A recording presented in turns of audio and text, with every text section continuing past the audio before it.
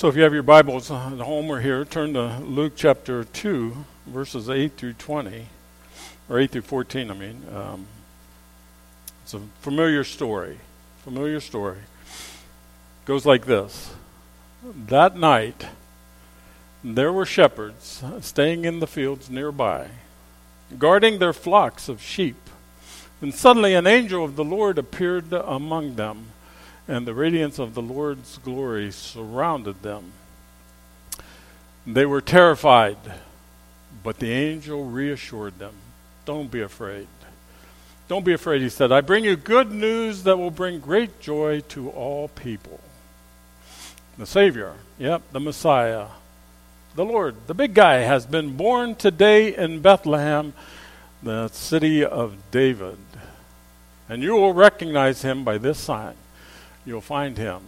I'll find a baby wrapped snugly in strips of cloth, lying in a manger. And suddenly the angel was joined by a vast host of others, the armies of heaven, praising God and saying, Glory to God in the highest, and peace on earth to those with whom God is pleased. My friends, this is the word of God today for all people. Thanks be to God. Praise God. Okay. What time is the breakfast go to, the pancakes? We're okay. We'll make it. Just barely. Praise God. No, I knew this would be long, so this is short this morning. Just a meditation. Do you know Natalie Cole? Do you remember her? Natalie Cole, great singer, wasn't she? Her and Amy Grant, I don't know who sang it first. I think Natalie Cole did. Sang a song that was called My Grown-Up Christmas List. You remember that song, anybody?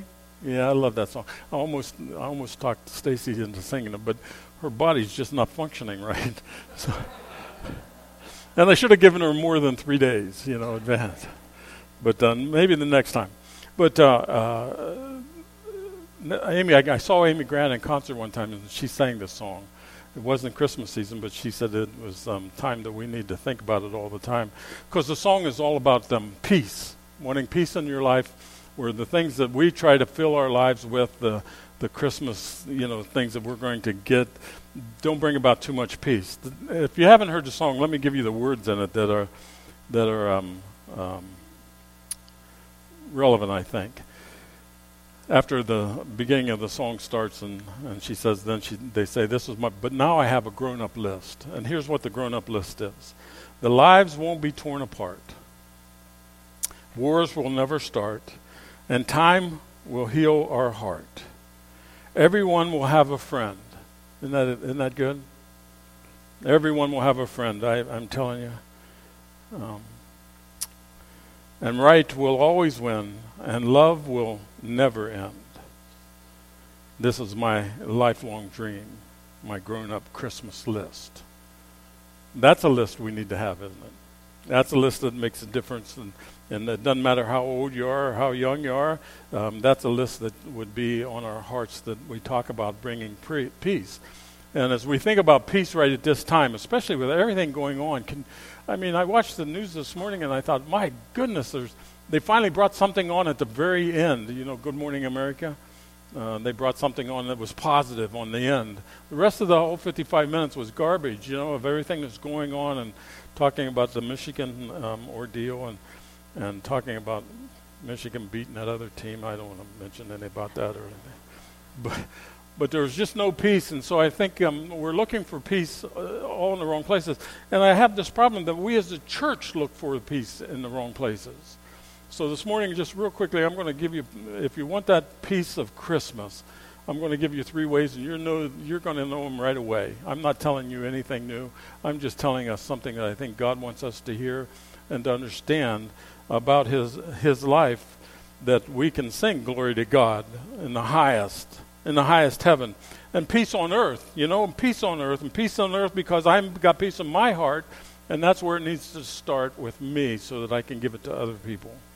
So, If we want to find the peace of Christmas that it's all about, this peace that the communion implies to us, the first thing we need to do is get our lives right with God.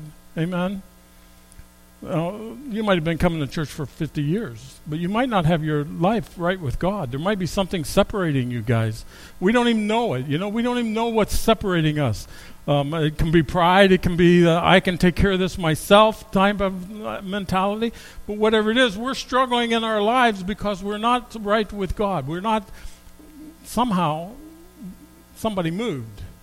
Do you remember do you remember the old story about the two old couples riding down in Cleveland? They were riding down in the snow and everything. It was nostalgia, and they were going by the house, the Christmas story and everything, and the music's on the radio, and the little old lady sitting over there holding on to the door, and she says, "Honey, I don't understand it, but I remember when we used to listen to this music, we were much closer, Now they're a seat apart." And the old boy looked at her and he says, "I don't know what's going on either, but I can tell you this much. I haven't moved." Do you get that? That's our problem. We have moved and think that it's God's fault. We have moved away from God, and we don't have that closeness that we want to have, that we should have, that we need to have.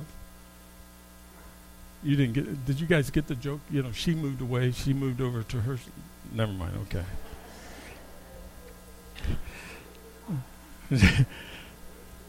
And that's what we do. We move away from God. Shannon always tells me. She says, "Dad, when you have to tell a joke, don't repeat it because it's." At Christmas, I want to tell you, at Christmas, it does nothing more than remind us that that God hasn't moved. We have. If we don't have peace in our hearts today, it's because we're not close to Him the way we should be. All right? Then there's a second one, too. We need to be right with ourselves if we want to find that peace of Christmas.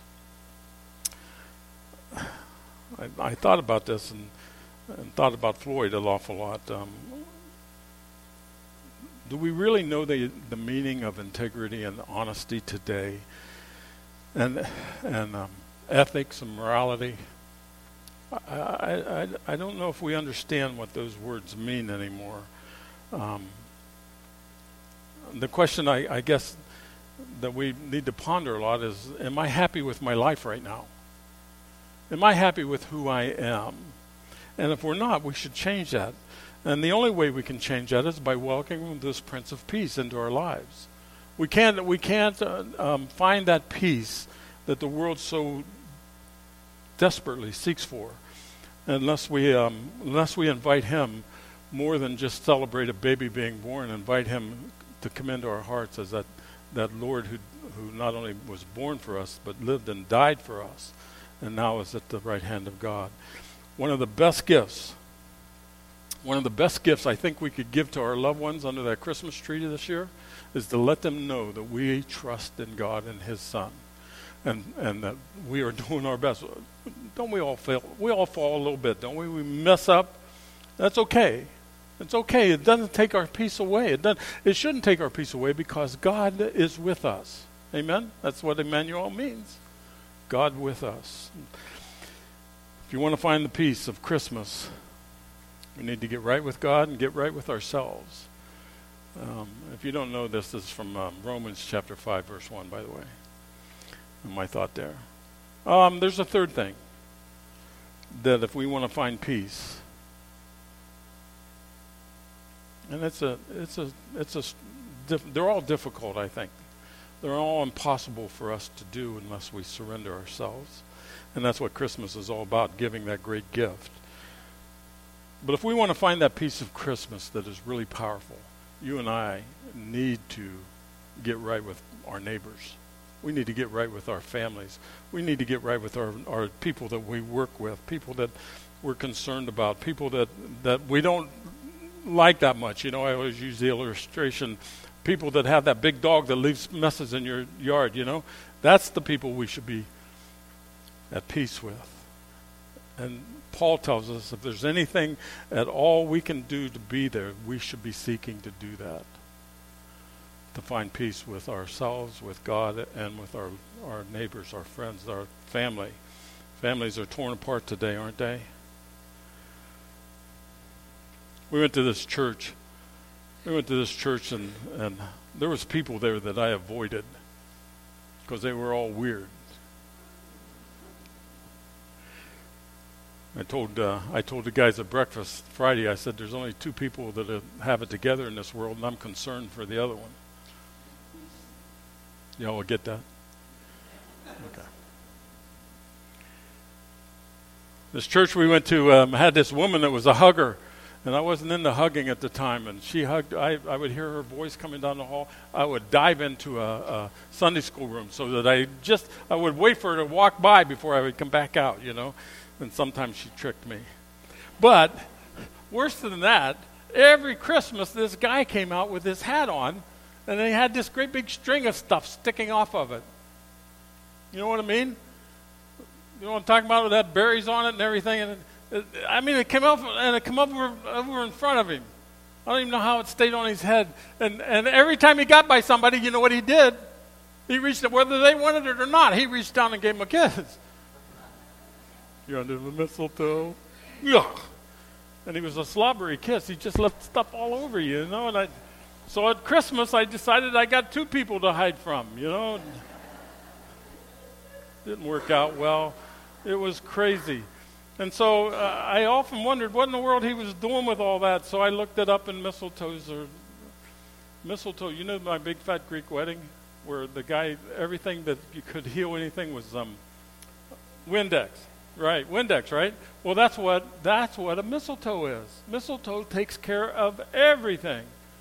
If you didn't know that. Way back in Bible times, in the New Testament age, Pliny the Elder wrote a whole thing, a whole dissertation about if you got this problem, you got that problem, quit going to all these other places and getting these cures, and just go to an oak tree. Where did they find an oak tree in Israel? I'm not sure, but go to a tree someplace and find this mistletoe and make tea out of it. It'll heal everything. Takes care of everything. So the Druids decided that was a good thing to do, that they would start getting these mistletoes. And what they did was said, okay, when you have this mistletoe, you can't fight against your neighbor. So if you didn't want to fight against your neighbor, you got a mistletoe and hug around with it. And every time you got to your neighbor, you had to give him a hug and a kiss. Well, the missionaries come over to Europe at that time, and they thought that was a good thing, and they continued it. And now we have to live with it. Amen? I mean, we have to live, you know. Aunt Ethel, please, I've been under that mistletoe 10 times. So you know what they did to help you solve that problem? Every time you kissed somebody, you had to take a berry off. And then when the berries were all gone, the mistletoe wasn't any good anymore, and it didn't function right. Yeah. So, if you want to get right with everyone and have peace in your life, start wearing a mistletoe. That won't cause any problems.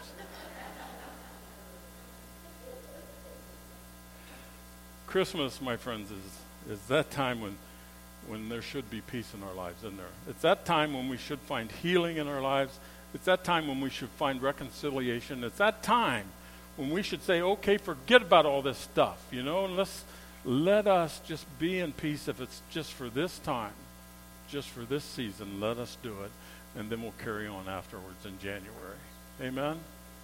I'm telling you, it is one of those things that you and I need to grab a hold of.